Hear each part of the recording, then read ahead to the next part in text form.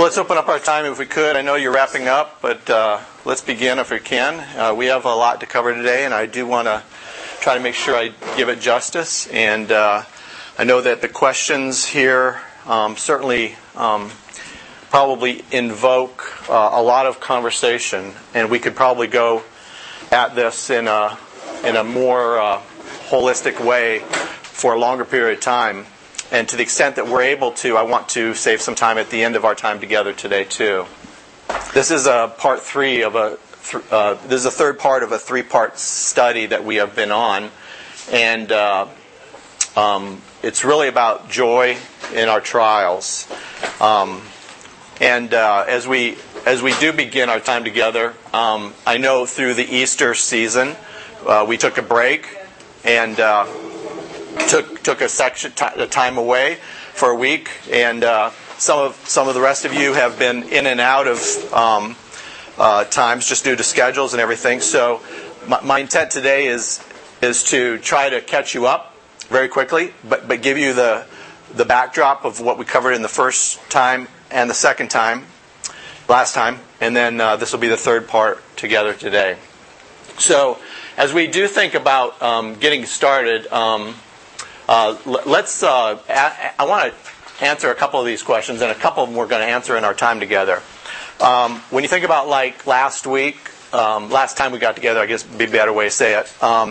What were some of the great, maybe some new insights, new things that you saw and heard if you were here then? Any thoughts or input on that about trials? Anybody? They're there and they are for real. Yeah. They are there and they are for real. Others? Pardon me? They're from God. They're from God.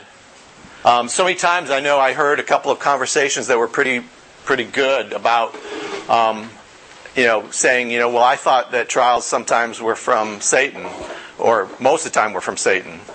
And what is this about God?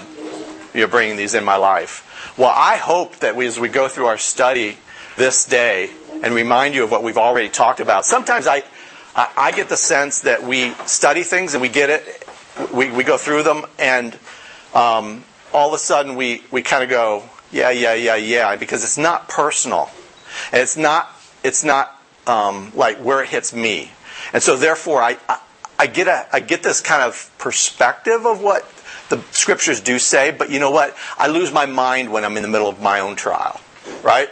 I lose my mind, and I forget what it is that the scriptures say, and therefore I don't respond biblically, and I don't have a dashboard of my soul that allows for God to work in a way that is God honoring, Christ exalting, and for that reason, most of us navigate trials in an unbiblical way, and therefore have unbiblical outcomes in our lives.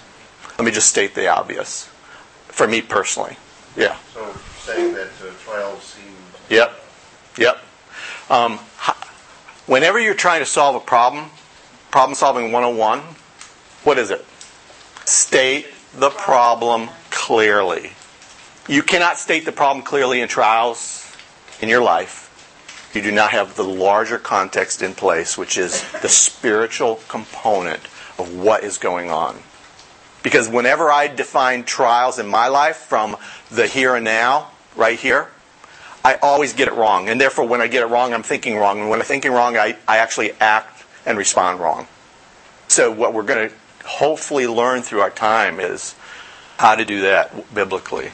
Some of us are in the trial. Some of us are coming into a trial. Some of us are going to are coming out of a trial.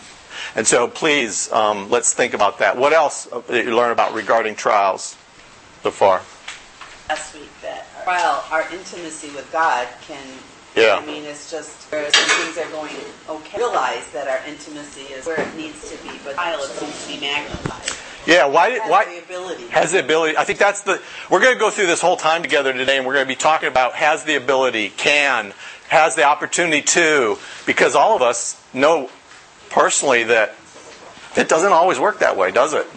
So how does it go from not, Connie, to, do you think, having intimacy with God?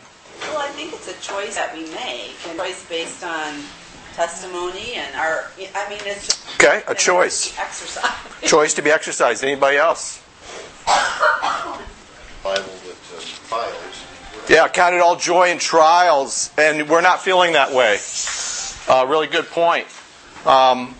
Really good point. Okay. How in the world do you think... we're going to talk about greatly rejoice with inexpressible joy and full of glory, the number 2 here. And we're also going to talk about number 3 together in our time. So explain why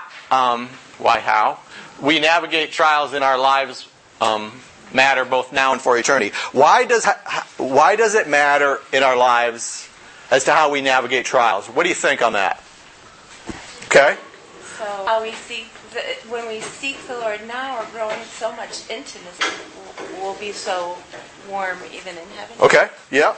So it's developing and growing what is not today to what it should be tomorrow. And that what it should be, according to Scriptures, is called coming to full maturity, coming to completeness in Christ. And so all of us are in process. That's the great news. All of us are in process.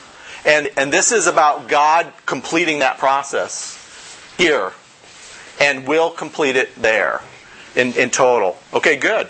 Isn't that an area possibly that we don't put our arms around is because we don't have an eternal perspective? Absolutely. And what Kim's brought out, and what Connie's brought out, is so important when we're in the midst of a trial, is to be able to have that eternal perspective. And I'm going to anchor us back where Dave left us off again in what is the anchor of our souls in the midst of trials. It has to be very clearly understood.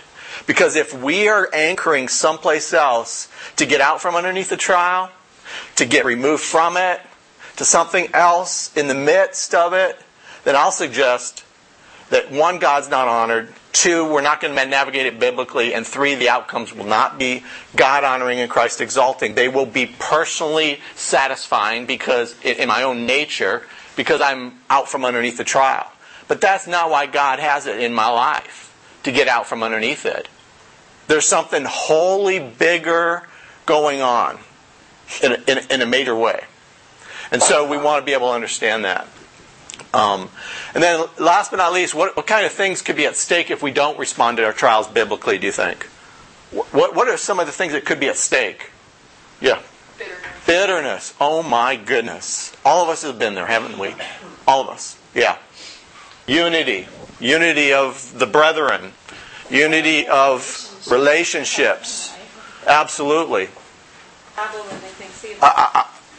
Guilty. Yesterday. Yeah, personally. Relationship with the Lord is not going to grow, is not going to be what it needs to be if I do not navigate trials biblically. Amen. What else? I think those are some really great ones. We won't be fulfilling God's plan for our lives, which is to become more like Christ, will we? No, we won't. All right, well, let's open our time in prayer and ask God to be with us through this time. Father, we can't help but enter into this third chapter of trials in our life and understanding your perspectives and not ours without great anticipation. To say that we are so far removed from your perspective that we ask you for forgiveness. We ask you for forgiveness in the way in which we navigate trials, the way we think about trials, the way we interact with trials, the way we are not testimony to even our family, much less those around us that don't know Christ.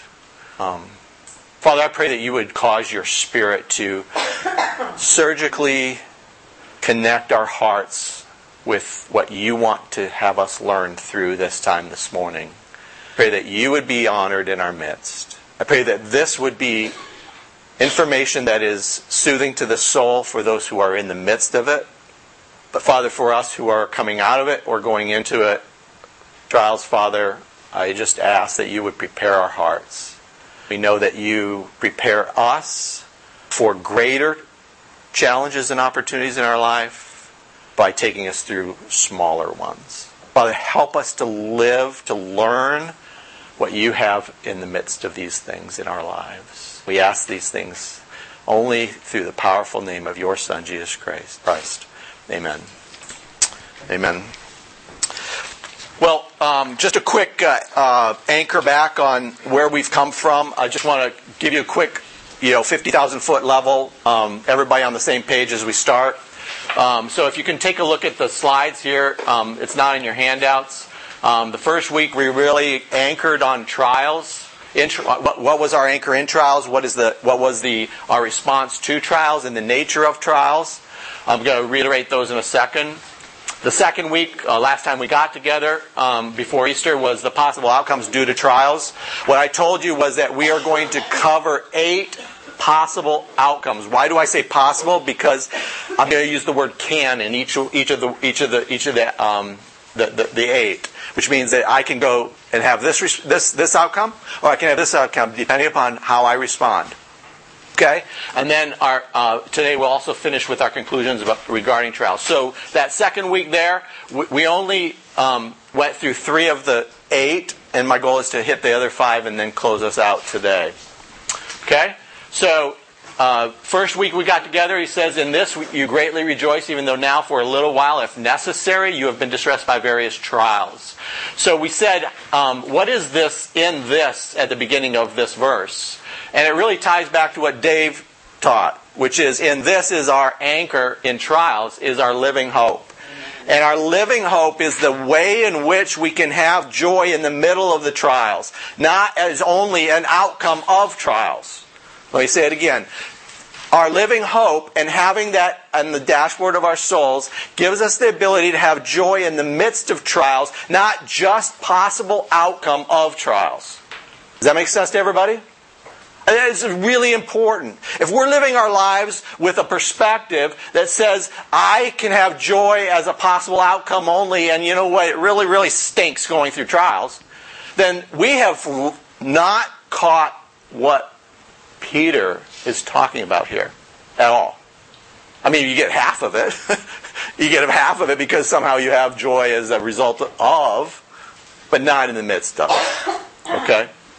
So, what is our inheritance? It's imperishable, it's undefiled, it will not fade away, it's reserved in heaven for us, and it's ready to be revealed in the last time. Our response to trials is that we greatly rejoice. Peter says this word is to exalt or to make glorious in our trials. And it's a present tense verb. It's not like, oh, by the way, when it's done, you'll get it. Okay? It's present tense verb, meaning in the midst of. Do not miss that. Okay? How does one experience joy in the face of suffering and trials and suffering? It's because our joy is not based on circumstances or feelings. It's anchored deep in the spiritual confidence in God and God alone. It's realized as an act of our will. It's realized when we trust and obey. It comes from the Lord. The strength of the Lord is the joy of the Lord is our strength, and it's because of who He is. And it's affirmed when we worship with all our heart. And it's cultivated when we live in purity and integrity. The nature of trials that we looked at was the timing and length of trials. He says, if necessary, for a little while. So it's only for a little while. We said that little while could be 2 things. It's when this trial is over, or it's when this life is over. But I would suggest it's when our ability to be distressed by the trials is over. That's in a little while. Okay? Our approach to trials, we shouldn't be surprised. We shouldn't wake up and find ourselves in the middle of a trial and go, oh my goodness, I'm in a trial. It's like, we got to live our lives with expectations that God's going to take us through them and see them coming, not wake up and find ourselves smack dab in the middle of them. Purpose of trials. He says they're necessary. We said God alone is the sovereign God of the universe, and He's the one who determines for every one of us what is going on in our lives for His purposes and His glory, not my desires and my expectations. And the impact, and so the very purpose of trials is that they have a purpose. The nature is that they have a purpose, and the impact of trials is that they're in our own nature. They're going to distress us. They're going to cause pain. They're going to cause emotional angst. They're going They're going to push us to the limits. That's the nature of trials. Okay? And last but not least, the types of trials is that they're various. They're multidimensional, multifaceted. They rise up and come in a horde with multiples at a time. Sometimes they're just one at a time, and it's huge. Sometimes they're little, but they're multifaceted. And they aggregate up really into two different kinds. One's situations and circumstances, and one is relationships with other people. Those are the two main kinds. Okay? And then last time we got together, we talked about verses 7 and the beginning of verse 8. It says that the proof of your faith being more precious than gold, which is perishable, even though tested by fire, may be found to result in praise and glory and honor at the revelation of Christ. And though you have not seen him, you love him. And though you do not see him now, you believe in him. And so when we talked about these possible outcomes due to trials, first of all, we said that my confidence in God can be strengthened through trials. There's a reason why he calls it the fiery ordeal. It's that it has a challenge in my life. And we talked about that this word proof. This word proof is the assaying of metals, meaning it's the taking of a metal, take it like gold or whatever, and it's pressure testing it through the fire in such a way that the dross rises to the top to be able to take it off. And when that dross is taken off, what's left is this tested residue. The tested residue is the purity of that metal and gold. And so our faith left behind on the other side is the tested residue. And gold is perishable. But our faith, tested in the midst of, is eternal. And he calls it more precious than gold. And so my confidence in God can be strengthened in trials. We looked at this book, Safely Home. Strongly encourage you to get it. Lots of good things in the midst of it. But Lee Kwan here said, purest gold need not fear the flames. And it's really about believers in China. And I just encourage you all the more to get this book and read it. It is a story of the interaction of the spiritual realm and the glory of God in the midst of trials. It's by Randy Alcorn, Alcorn. And this is his dedication page. Notice the names on this are Staines, and they're all family. And the father and the two young sons were burned to death by a mob in India. And the wife of and the daughter of said these amazing things. I'm not bitter or angry. I have one great desire, that each citizen of this country shall establish a personal relationship with Christ, who gave their life for their sins. And Esther, his daughter, said, I praise the Lord that he found my father worthy to die for him. And we looked up in Hebrews how he says, those of whom the world is not worthy. So just want to remind you of that, and we'll come back to that also. Another possible outcome of trials is that my trials, the second one is my response to trials can store up honor from God. We said that God sees everything, God remembers everything, and God rewards everything. And that everything matters in our life. Everything matters. And so all honor will come to us at the revelation of Christ. And he says he's going to bring three things to us. Praise, which is God speaking highly of us in the midst of having gone through trials to other people. Glory, which is Christ's likeness that God's going to endow upon us as a result of going through it. And third is honor.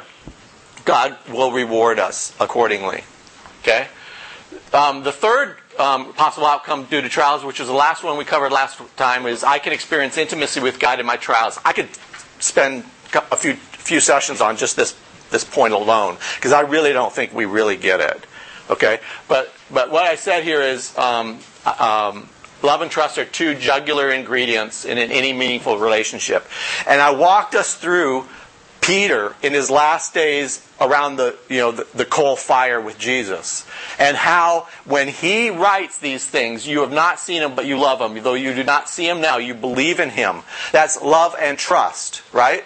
And that is what's being forged in the fire of trials in our life. Take love for a second. Peter was selfish. We're selfish. He says what does Christ say to him? Do you love me? Do you really love me? And love is something that God's doing in our hearts when we change our perspective to see our trials not about me, but about what God is doing and how do I serve others in the midst of going through a trial myself. How do I pray for others in the midst of? How do I love others unconditionally? Trust, faith, second one here. I can learn how to trust God. And all of us in the midst of trusting God as we're going through those, because we see that as our ability to lean fully into Him in the midst of it versus leaning away from Him in the midst of. Okay? And where we left last time, I didn't quite give you this one, which is the last one here, which is fellowship or intimacy with God is both garrisoned and fortified when I'm forced to decide. What do I mean by that? When I have to make a decision in the midst of a trial that I'm either going to trust God or not trust God, a lot of times we don't make that decision explicitly, do we? But when I make it explicitly, then follow on is how I act. That's how I act. And so our fellowship or intimacy with God is garrisoned and fortified when I'm forced to a decision to lean fully into Him in the midst of it. That's when it comes alive. It comes into existence. We're going to talk more about that today too. Okay? Everybody got where we're at? Common ground? Let's go forward, okay? So today's learning objective is that we would finish learning about the possible outcomes trials have in our lives and decide which ones we're going to choose to realize. That's what today's objective is, the first one. And secondly, the second learning objective is that we would conclude in our souls as to the immeasurable value trials have in our lives. So this is the top of page 2 in your handout. If you follow along with us. Okay? Learn the rest of the possible outcomes and choose which one I'm going to do ahead of time. And number 2, conclude that the immeasurable value that we go through this, that trials have in our lives. Okay?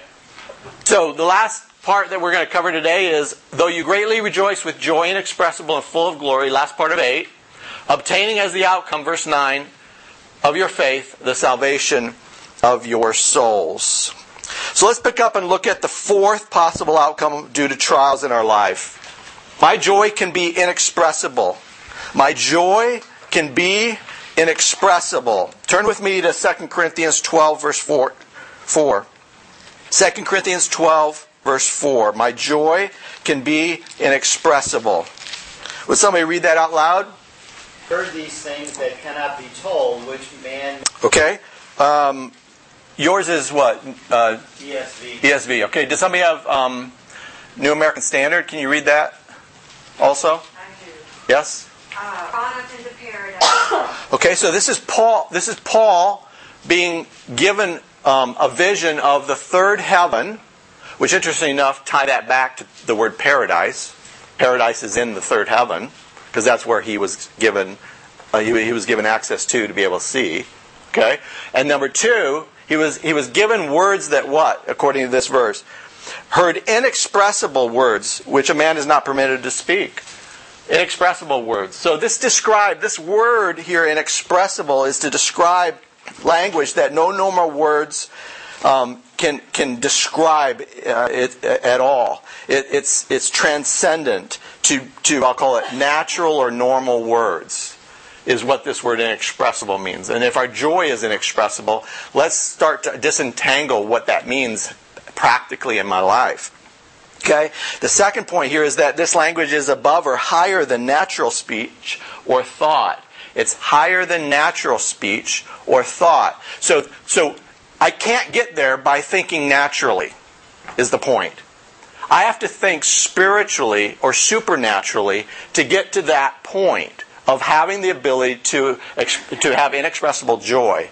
I can't get there on the natural plane.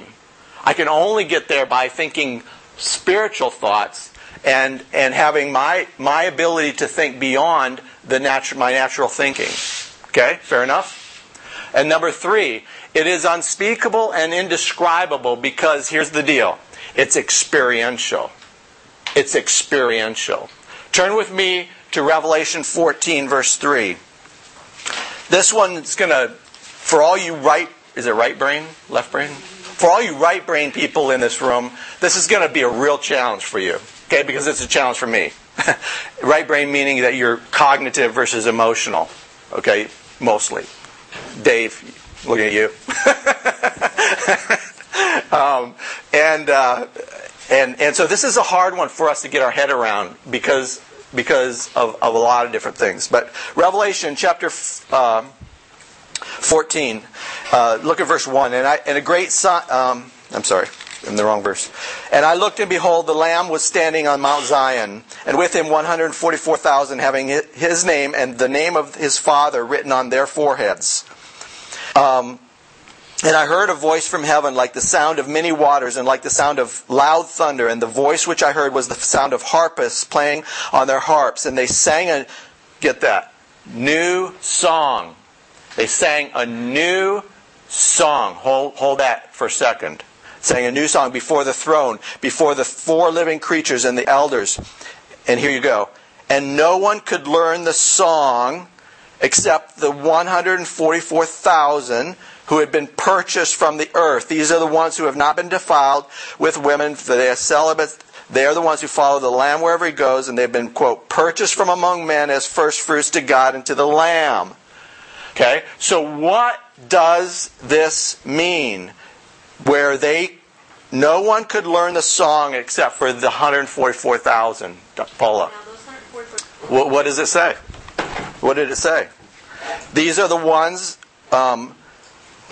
who have what? Been purchased from among men. What does that mean? That's the question, right? In verse 4, purchased from among men are those who have been martyred for their faith. Yes. Those who have been martyred. So the 144,000 will, a good chunk of them, not all of them, probably will be martyred somehow. So what does this mean then? That no one could learn the song except for them. They personally experienced this martyrdom themselves, didn't hear about it from somebody else. They actually went through it when? In the Great Tribulation. Okay? They are all now been purchased from the earth through martyrdom, and they are in heaven. And according to this, they crafted and wrote a new song. What does that mean that other people in heaven can't, okay, I got the words, I got the melody, I can sing it. Why is that not what he means by they could not learn this song? It's because they didn't go through the same experience. It's like yeah. It's like some of the stuff they're suffering, but in the exact same way. Yeah. Yeah, and so these 144,000 sing this new song because they have the ability to sing it from experience. They were the ones who went through this together. They were the ones that lost their life in the Great Tribulation. They are the ones who sing this at the top of their lungs for the glory of God in His presence. They're the ones that can sing it because they know it. They know it experientially, personally. Okay? Hold that thought now. Go to Psalm 149. Psalm 149. We're going to hit a few of these quickly here. Somebody want to read 149 verse 1. So how many people have ever read these psalms, these verses in the Psalms, and talked about this new song and go, okay, I kind of get it. It's like somebody made up a new song. That's not what we're talking about here. What does he say? He says, praise the Lord, sing to the Lord a new song, and His praise in the congregation of what? His godly ones, His saints. His saints can sing this song that no non-believer can sing. Because they have what? Tasted salvation. They have experienced new life.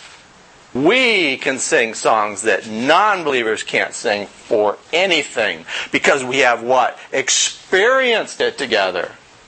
Every one of us that knows Christ. Why is the joy of the Lord expressed in the singing of His congregation so glorious to God? It's because He's purchased us for His purposes. And we are part of that family together. What a glorious thing. What an amazing thing. We've experienced it together. No one who is a non-believer can say, I've experienced that. None. Go back to Psalm chapter 4, verse 7. Psalm 4, verse 7. You have put gladness in my heart more than when they're... Okay, so you have put gladness in my heart. You're the one who actually architects joy in my soul. You're the one that sticks it in there and causes it to explode and make and be amazing. Chapter 21, verse 6. 21:6. Anybody? For you make blessed forever, joyful with gladness in your presence. So the key to joy, don't miss this. The key to joy and gladness is what? It's the presence of God in my life. It's allowing the Holy Spirit to reign supreme in my life. So the key to joy is giving up my own control and allowing Him to take control. So it's the proximity and the presence of the Holy Spirit and how close that intimacy is in my life. That's where joy comes from. 68:3. So there's this incredible thing that comes when we exalt in God. Can we exalt in God in the midst of trials? Oh my goodness, yes. What else do we have to hang on to? Nothing. Nothing. That's the only place where we can exalt. It's in God. And God alone. 97:11. Light is sown for the righteous, and joy for the upright in heart. Okay. Light is sown and for the upright in heart. Amen. Gladness in the upright in heart.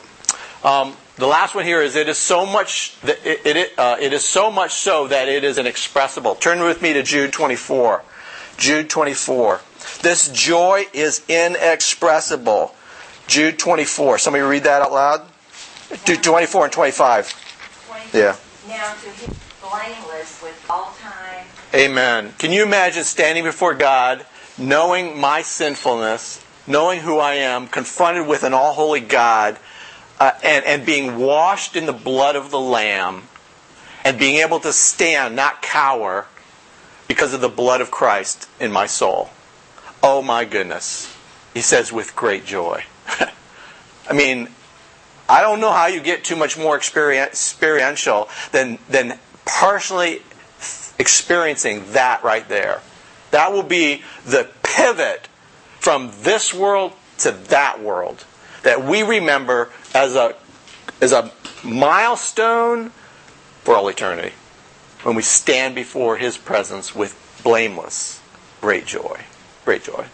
Joy inexpressible. Full of glory is the next one. So, my joy can be full of glory. Number 5. My joy can be full of glory.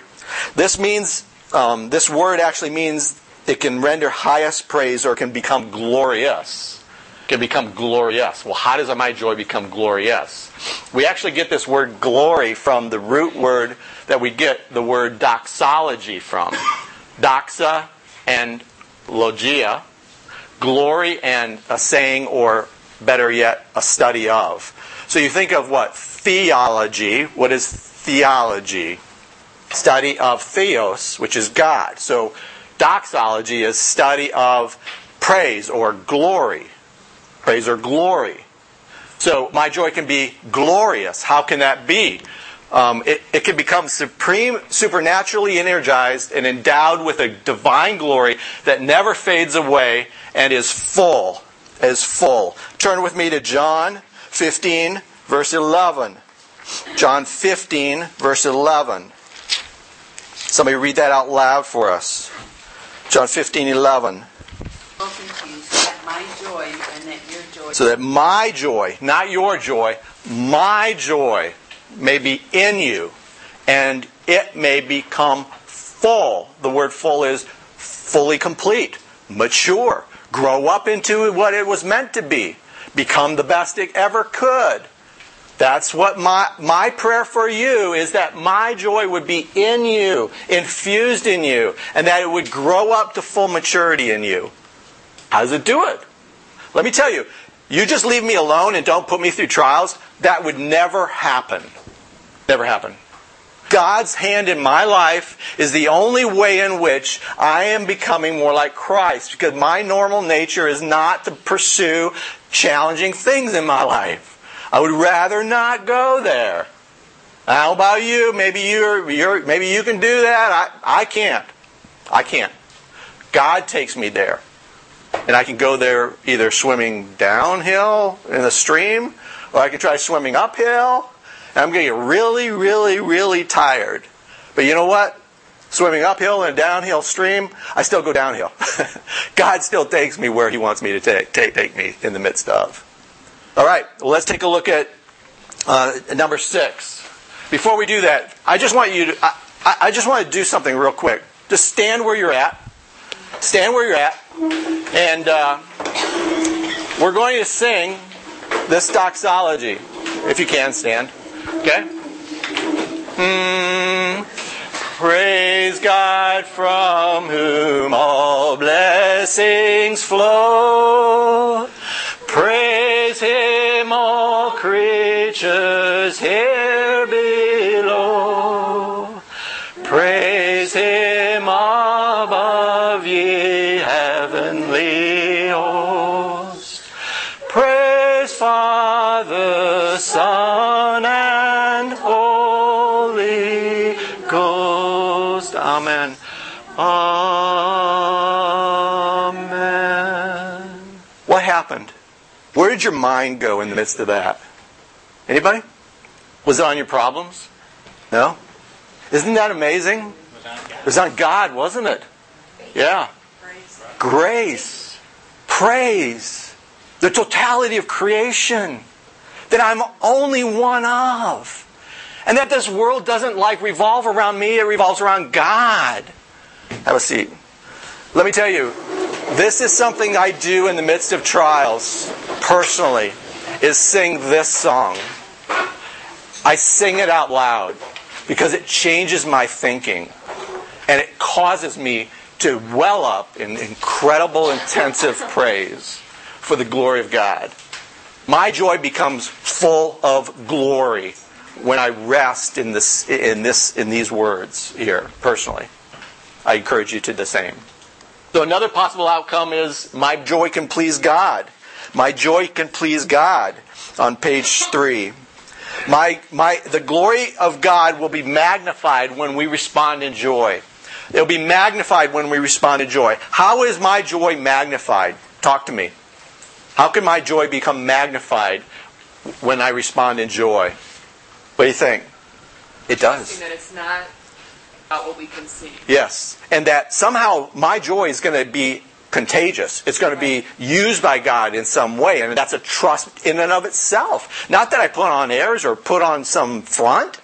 But if I'm thinking these thoughts and I'm acting in a way that pleases God, then my trust in God is that I don't know who's watching, but God, you do. And let me be an instrument of your purposes. Amen. What else? The fact that I can somehow magnify this because it's pleasing to God is just amazing to my soul. It's amazing. Somehow it's amazing. When you think about it, the Church of China, God's glory is magnified all the way to here by their testimony, Amen. What they go through. Think of Brad and Lindsay. We looked at that as an anatomy of a response in a challenging situation, didn't we? Look how it blessed everybody here. I sent it on. People are listening to the internet. That will be used by God somehow, some way, for His purposes. It's just amazing. Yeah. My responses to trials can find favor with God. Find favor with God. Turn with me to 1 Peter 2:20. 1 Peter 2:20. My responses in the midst of trials can find favor with God. 1 Peter 2:20 says, "For what credit is there if, when you sin, you are harshly treated? You endure it with patience. But if you do what is right and suffer for it, you patiently endure it. This finds what? Favor with God." He is pleased. It finds favor with God. He is pleased. Turn with me to Hebrews 10. Hebrews 10. Hebrews 10 verses 38 and 39. Hebrews 10, 38 and 39. He says, "But my righteous one shall live by faith. And if he shrinks back, my soul has no pleasure in him." Verse 39, "But we are not of those who shrink back to destruction, but those who have faith to the preserving of our soul." Chapter 11, verse 1. "Now," have you ever connected these two together?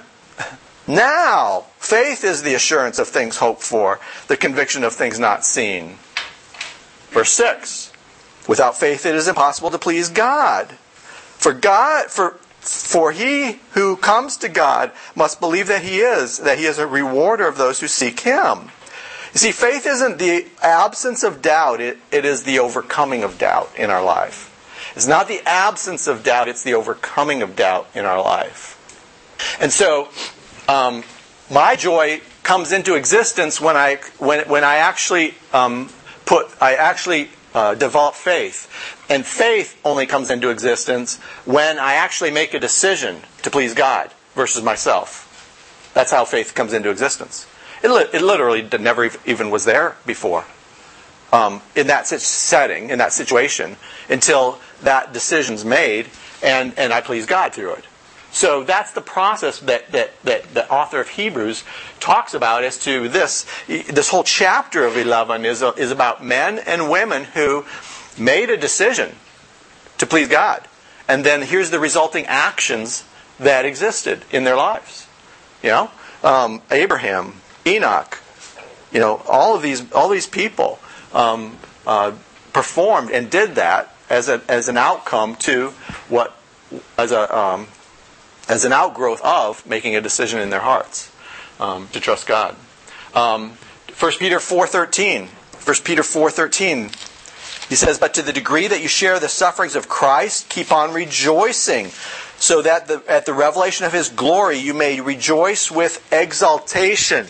This rejoice with exultation is this rejoicing on steroids. that you may rejoice on steroids at that point as a result of. I love this quote here. Those who please God best trust Him the most. Read that 2 or 3 times because it's a little hard to kind of get. Okay, those who pleases God best trust Him the most. I love that quote. I'll leave it up here for a second for you to write it down if you want it. Those who pleases God trust Him the most. Those who pleases God trust Him the most. Well, that finishes number 6. Let's look at number 7 together. He says, obtaining as the outcome of your faith the salvation of your souls. This one probably threw you for a loop a little bit. I'm guessing it did. I was listening to some of the commentary in the questions. But first of all, let me talk about this one. So, first one here is my responses to trials can result in my deliverance. Number 7. My responses to trials can result in my deliverance. This word obtaining here at the front end of this verse actually should be translated as you are presently receiving for yourselves what is deserved. You're presently receiving for yourselves what is deserved. It speaks of present tense results, not something in the future.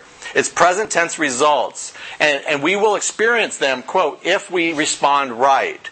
If we respond right. And so obtaining real time, so this is basically saying like real time you're going to experience the outcomes of your decisions to please God. Okay? That's kind of how it flows. And what does that mean? It means this: my faithfulness will constantly deliver me from the power of sin that I am tempted towards while I'm in the midst of trials in my life. Wow! Are you saying, Mark, that Peter's concluding possibly that, like, as I make a decision to please God, that I'm actually keeping myself, I'm putting hedges of protection around my soul from sinning in the midst of trials, that it would normally be the test or the trial that came to me because of that? Christ went into Matthew 4 verse 1. Christ went into the wilderness to what? Be tested, to be tempted. So when he didn't give in to sin, he actually fortified himself and battened down the hatches by saying no to sin and came through that trial with flying colors, right? Those trials with flying colors. And that's what happens in our life. When we lean fully into God in the midst of our trials, we actually are buttoning down the hatches and closing all the possible entrance points where I could be tempted to sin against God in the midst of that trial. Anger, bitterness, lack of forgiveness, hatred against people, hatred against God, being jealous for other people who aren't in the midst of. You just go on, okay? I know all of us could probably fill in the blanks here in a major way. But this is amazing possible outcome of our commitments to please God in the midst of trials. Amazing. I never would have gotten this out of this passage. Number 8. My responses to trials can result in the salvation of others. My responses to trials can result in the salvation of others. Some manuscripts, they're ancient, and interesting enough, actually do not contain the word your before souls. And that exploded a whole new meaning for me. Why? Because he's basically saying, obtaining as the outcome of your faith the salvation of souls. Wow. Are you saying that my faithfulness in the midst of my trials will serve as a testimony to others, and they will come to Christ because of that? Wow. Wow, wow, wow. Are you saying that other people are going to come to Christ possibly because of the way in which I navigated this situation? I tell you what, that is absolutely true. You hear it on people's eulogies. You hear it about people's situations in their life where they've come to Christ because of this. No other answers can come forward about how to do this well. There are no purposes and reasons out there in why suffering and situations like this exist in the world. This is one of the single biggest issues for non-believers in coming to Christ. Single biggest issues is, why would a loving God allow or put, you determine the word, okay, situations and circumstances like that, and they name them. They name them. And we tend to cower because of that. Let me tell you, you should not cower, because God has purpose in all of these things in our lives. All of them. And you should be on the offensive because of these truths that we are going through here and now. You should have an understanding of why this is. Do not let us cower because of this great argument. There is reason behind it all. And God is glorious. And God is the one who will receive the praise as a result of. Do not go there. Do not allow them to go there. Because you know better. You know better. Okay? So the ball's in my court. I can strengthen my confidence in God. I can store up honor from God. I can experience intimacy with God. My joy can be inexpressible and full of glory. I can please God. My responses can result in my deliverances, and my responses can result in the salvation of others. The question is will it? Will it? And so turn with me to our conclusions, if you would. Our conclusions. I want to talk about 3 anchors, and I want to talk about 7 decisions I must make. 3 anchors and 7 decisions. So, first of all, either God is sovereign over all, or He's not sovereign over anything. Either God is sovereign over all, or He's not sovereign over anything. That's just the way it is. Do you serve and love and have intimacy with a sovereign God, or is your God not sovereign? That's the fundamental question. Deal with it. Put it on the table. It's the dead fish in the middle of the coffee table. Talk about it. Deal with it. Don't put it under a rug. Deal with it. Come to a conclusion. Is God sovereign or is He not? That's it. The implications of that conclusion will define how you go forward.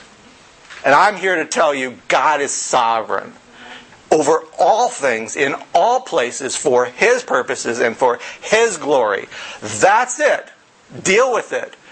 Most people trip over it. But for most people, it can actually become the cornerstone of everything that they have and live for. Why? I must remember, first of all, that He actually has not just allowed this, but He's architected what I'm going through. He's actually architected what I'm going through. And remember also that it is a reason, there's a reason for this situation or circumstance and situation or relationship in my life. There's a reason for it also. He's architected it, and there's a reason for it. And this one here is, our living hope is an anchor for our souls. Turn with me to Hebrews chapter 6. Hebrews chapter 6. Would somebody read, I'll read it in time. Hebrews chapter 6, verses 17 through 20. He says, in the same way, God desiring even more to show the heirs of the promise, the unchangeableness of his purposes, interposed an oath, in order that by two unchangeable things in which it is impossible for God to lie, we may have strong encouragement, we who have fled for refuge in laying hold of here it is, hope set before us. Verse 19. This hope, this living hope that Peter's talking about here in this passage of Peter, he says what? It is an anchor for our soul. Why is it an anchor for our soul? He answers the question right here. He says, it is an anchor for our soul, a hope that's sure, it's steadfast, and it's one that enters within the veil where Jesus has entered as a forerunner for us. And he's become a high priest according to the order of Melchizedek. I could take weeks to just disentangle this particular verse, okay? But let me tell you this, and that is that Jesus, our living hope, has been fortified or garrisoned because of Christ's death and resurrection on the cross. And it is that joy that we have that through that living hope that is sure, it's steadfast. And here's the thing, one that enters in the veil. What does that mean? What does it mean when he says one that enters within the veil? Yeah, I get sure and steadfast, but what's the last part? Intimacy with God is now available in the midst of trials because of Christ having torn down the curtain, and I can go into the very presence of God now, not through a priest, directly in the midst of. Wow. Amazing. Our living hope is an anchor for our souls. 3 anchors we must remember. Decisions we must make. First, choose to try to stay within this situation or circumstance or relationship, or try to get out from underneath it. Those are the two things you have to make a decision on. If God's sovereign and this is for my good, then I'm going to choose to what? Hold up, bear up underneath. Bear up underneath. Press on. Hang in there. There's reason for this.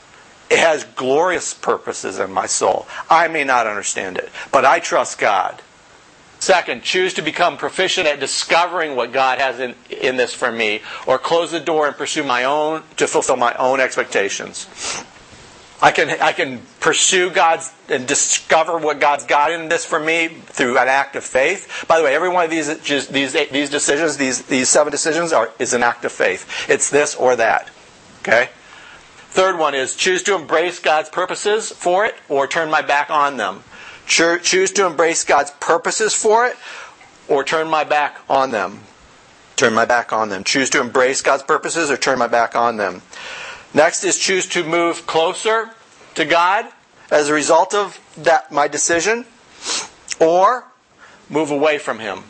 There's only 2. You can't stay where you're at. You're either going to, by your very nature of making the decision, okay, make a decision, okay, by not making a decision, or you can make a decision which means that you will move closer to God. Okay? Next is, this is a long one, let me just read it for you, but I thought it was important for me to get it all out there, is choose to begin the process of developing and experiencing life. This is back to that experiential nature of joy. Experiencing life, godliness, joy, rest, discernment, wisdom, confidence of intimacy with God through them, or possibly develop, and we all talked about this earlier, a root of bitterness and hatred for my situation or circumstance or relationship, which will what? Guarantee that I continue to be angry, continue to be frustrated, continue to be fearful, continue to be hateful, continue to be selfish, continue to be discontent, and lacking peace in my life. Turn with me to Isaiah chapter 26. Isaiah 26. Verse 3. Somebody read it out loud, real loud. 26:3. You will keep in peace him whose mind fast, because he ever for the Lord. Amen. You'll keep him in perfect peace. The idea here is unshakable bedrock. Unshakable bedrock.